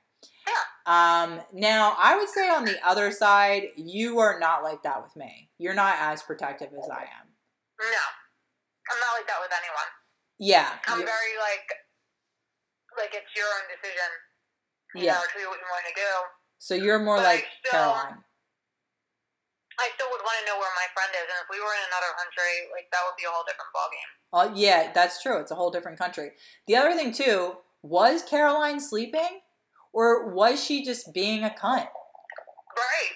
Like, how do you sleep that deep? Like, especially in your 20s. Like, who sleeps that deep?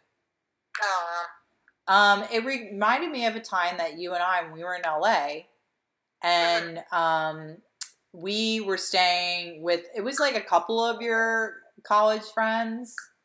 Trip to like meet friends who had moved out there.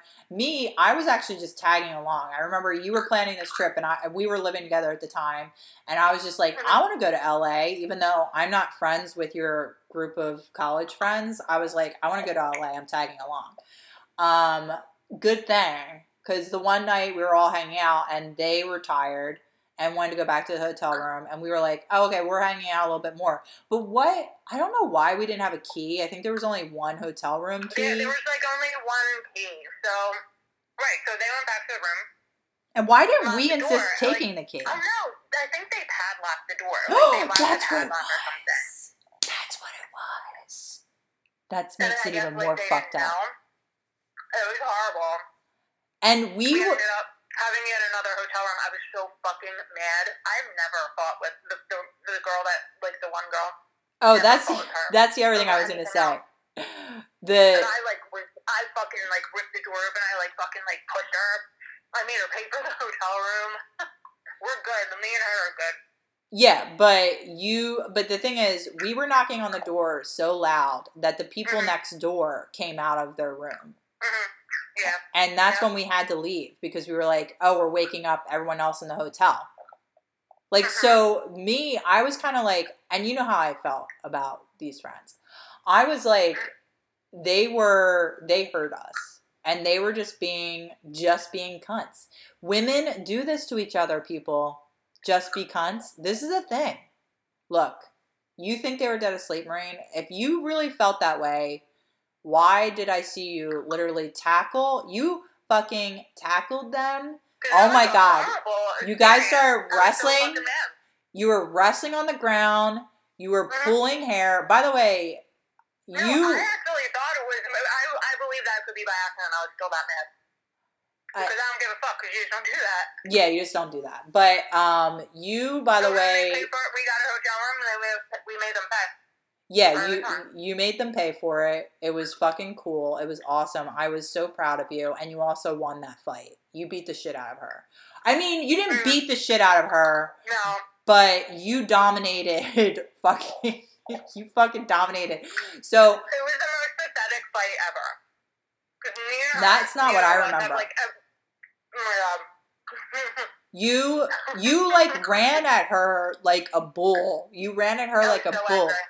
And you like ran at her like a bull. You tackled her to the point where you guys fell off the bed. Then there was rolling around. You were pulling hair. And then I think at that point there was other people. We were trying to break you guys up. And we broke you guys up. And you were just so fucking mad. And you were like, you're fucking paying for the room. Like this is, and she was like, okay, I'll pay for the room. Like, being like, I think they were like shocked you were so angry.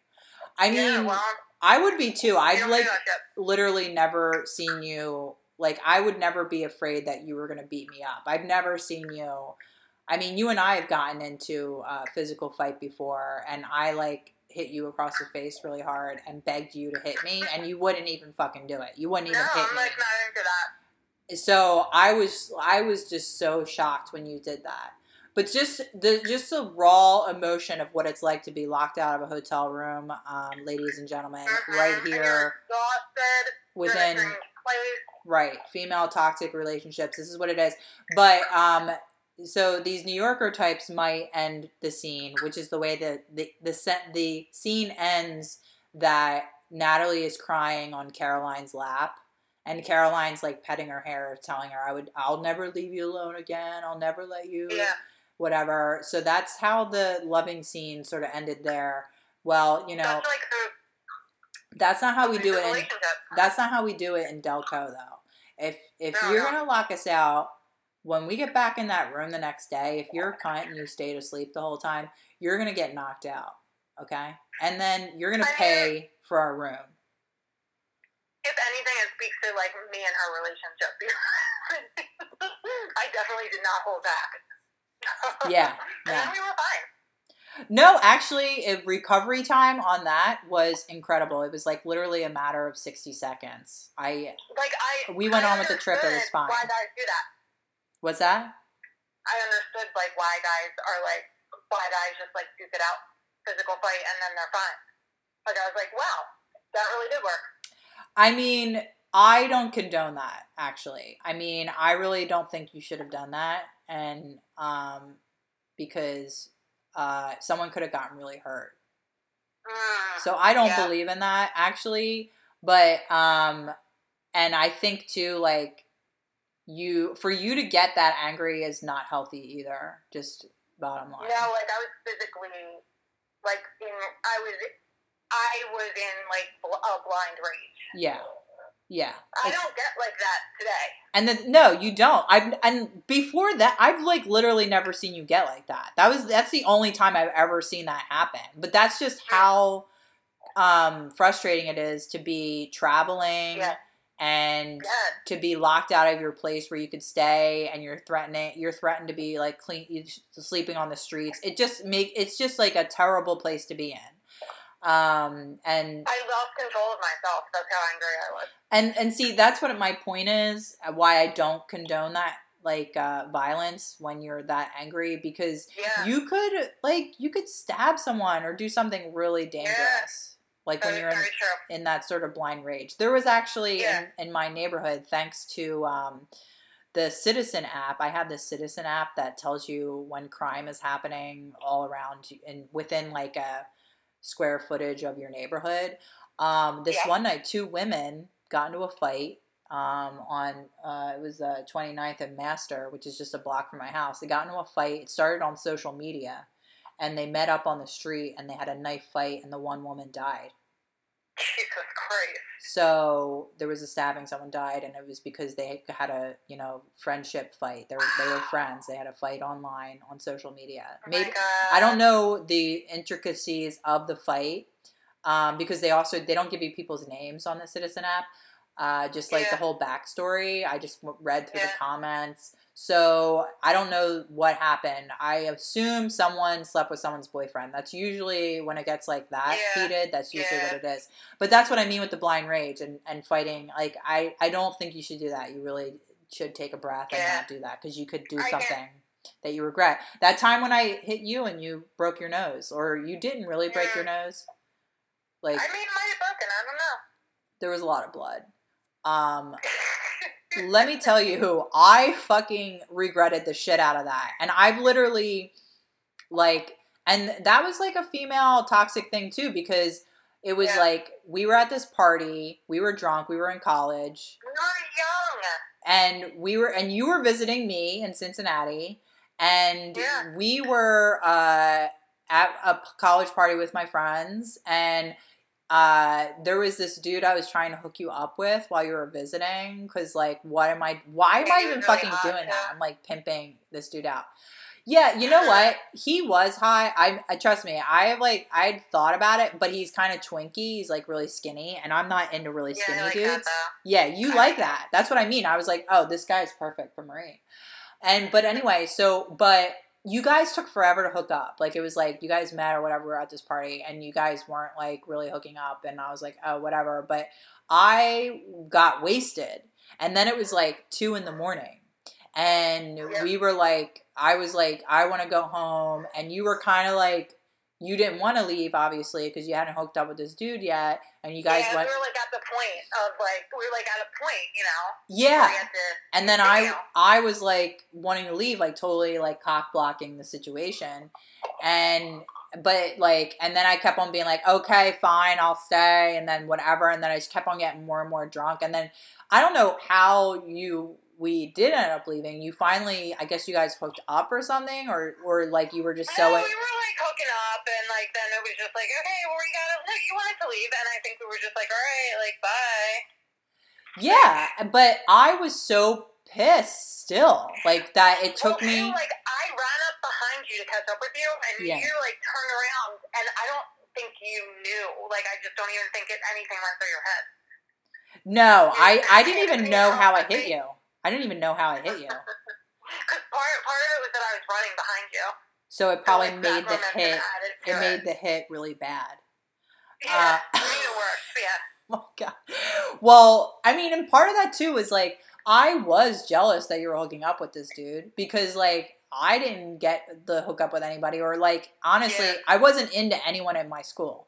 Like, I really wasn't. So it wasn't it wasn't really like him specifically. It was just like, I was just jealous in general. But when you're 19, that's what you like are focused on. Yeah. And so there was that, like, but also I was drunk and tired, and I wanted to go home, and you like didn't care, and I was like, he didn't care about me. Because I was drunk. Yeah, exactly. You were drunk and you were drunk and trying to hook up with this dude, like totally, like whatever. But yeah, I had this blind rage, and I think I must have backhanded you or something, and then also you ran into my hand. and you immediately had blood gushing out of your nose, and I immediately like freaked. I was like, "Oh my God!" I remember. And it was horrible. You started like bawling, crying. I started crying immediately. I felt fucking horrible. I couldn't believe it. And I was crying too. And because that's so scary that you hit someone and you make them bleed like that. Like obviously, I've never done that. Obviously, it's scary for you because you're bleeding. But like the fact that you did that to a person is really a fucked up feeling. It really is. Let me tell you. And the fact that it's your friend and you love your friend, it's like really fucked up. And then I was like begging you to hit me, and you wouldn't hit me. And you were so funny. You were crying too. You're like, I wouldn't hit you. I love you. You fucking pussy. You just got punched in the face and you told me you loved me. Anyway. Yeah. I'm a pacifist, what can I say? But then also on top of that, we go back into this party and it's so embarrassing. Like I'm from Philly, my friend's visiting, and all these people who are we're still kind of new friends. I'm like, I punched my friend and she's bleeding. Like... And we were both crying, and crying. We were like ridiculous because the whole night they were like, "Oh my God, you guys are from Philadelphia. You guys are from Philly. Like, what's it like to be from Philly?" Like, a girl literally said to me, "What's it like to be from Philly?" And that's the other thing. Like when you're from Delco and you travel, like you just say you're from Philadelphia. I mean, right? People don't know. I mean, but also like it's like. You know, people from the Northeast are from Philadelphia. We're closer to like fucking Philly than people in the Northeast. Like literally Delco is literally just like Northeast Philly, basically. But so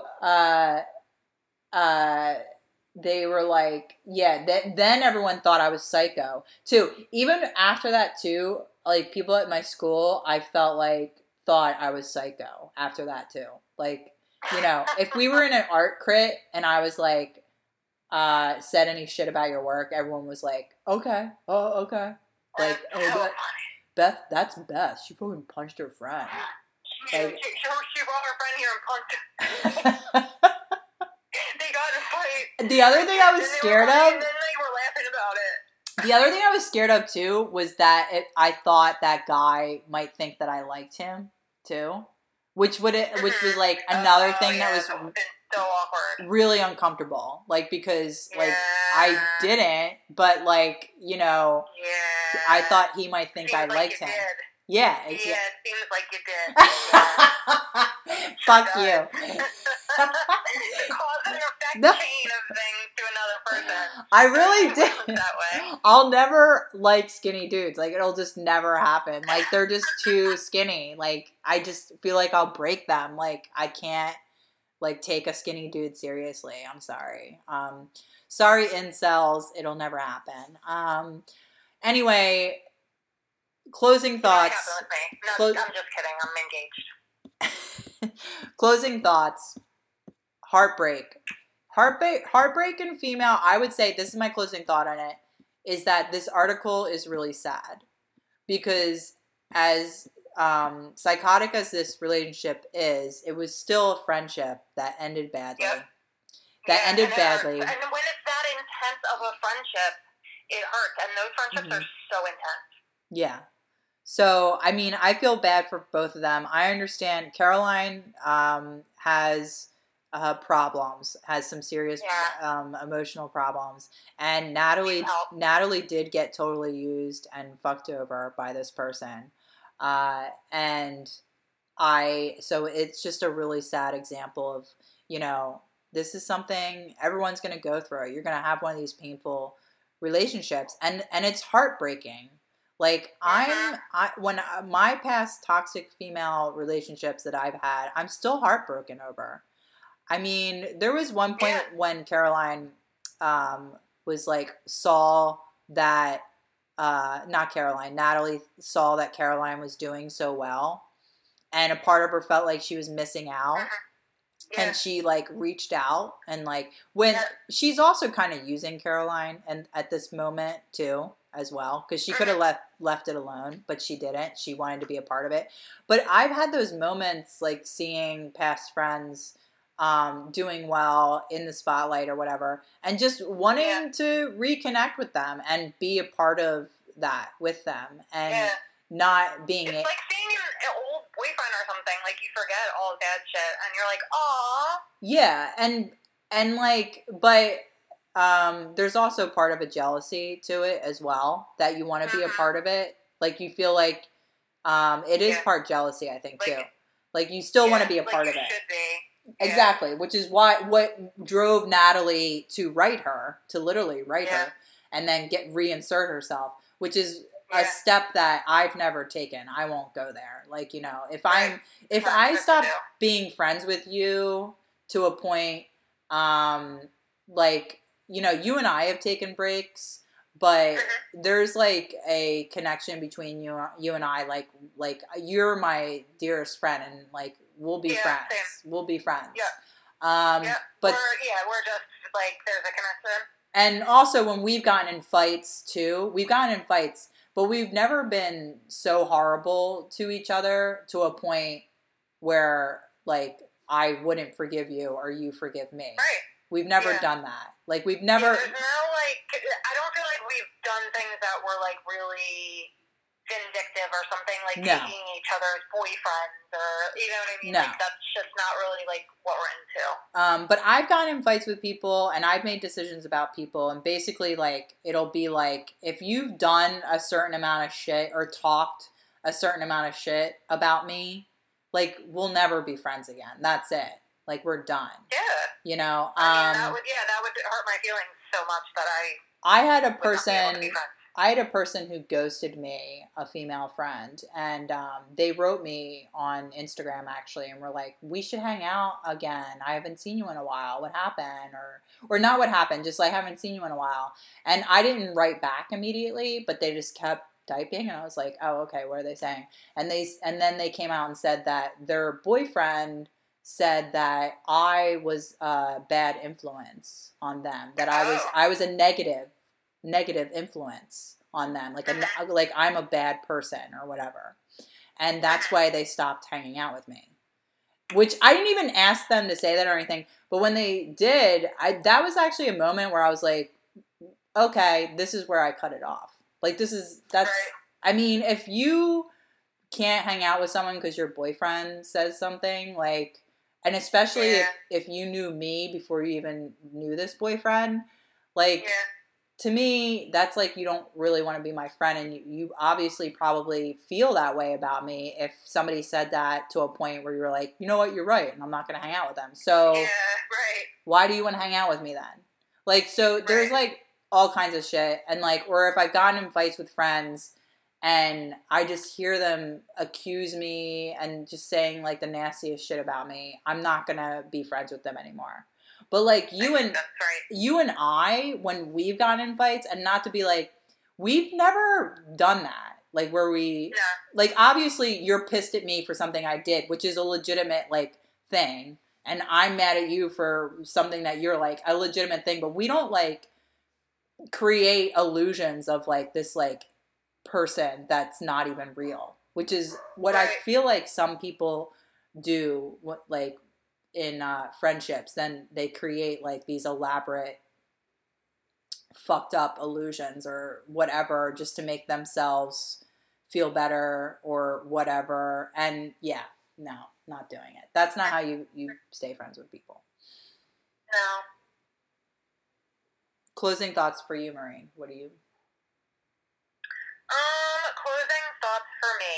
Well, I mean, I've had some pretty toxic female friendships, and I've had times in my life where I've been the toxic friend, and like, that hurts a lot. Like, that's like a horrible feeling. Like, that feeling of like guilt, like knowing that like what you did to people when you've been in denial about it the entire time. Is like, I mean, it was a serious existential step that I had to get over, to like, I'm not kidding, like, when I really, the full weight of it hit me when I got sober for the first time, I was absolutely suicidal. I was just too scared, like, I was too scared to die. So like, that's the only reason that I got through that, and then I ended up getting through it with the help of a wonderful friend who was my sponsor, who I actually don't talk to anymore. But I guess that was a rambling thing. So I guess, good friends are a treasure. Toxic friendships can really, really hurt people, and but people can grow and change. Like, people can change, and I've seen that happen. A lot of people say people can't change, but they can. So I would say, like, I did relate with Caroline, and if I would say something to her, I would say that, like, it's not, people don't, just like you, it's like stuff that you've done, and like that's your addiction, doing those things. Like, that's not who you are. Mm-hmm. Like, even if you don't know the person you are when you're healthy yet, like, that person's in there, and like, I know from personal experience that, like, it's a very different person, when you have your head on straight and you have, like, the support that you need, and you're not pushing everyone away and making up fantasies. Exactly. Yeah, I relate to, like, what you're saying about feeling guilty about past relationships and owning up to things that you've done and just taking the opportunity of the heartbreak of the failed friendship to grow as a person. That's really... Right. And like you said, like, I mean, I have a friend from over 20 years ago that it was an extremely toxic friendship, but like, still to this day, like, something will happen, I'll be like, oh my God, she was so fucking funny. Like, she was so smart. Like, you know what I mean? It's just like, it's really bizarre how much these can even be like, dating relationships. Just because it's like the passion involved.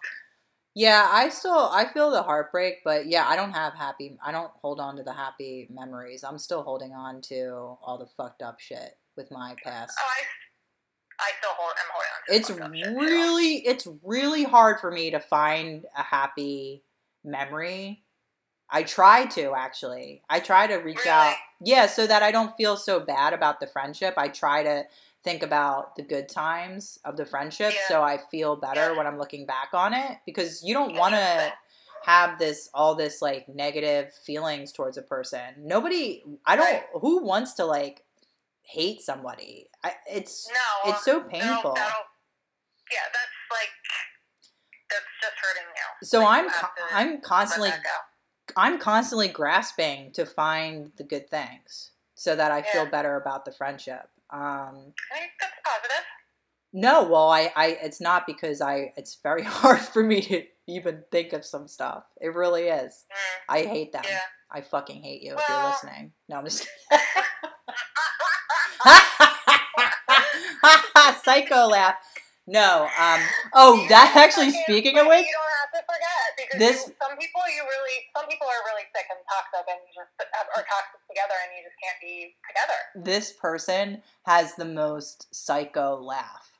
That's one of my past toxic feelings. Like, the most shrill fucking laughter that even, like, when I was friends with them, like, it would make me shiver, and I would be like, please stop fucking laughing. Like, it's scary. My God. Funny.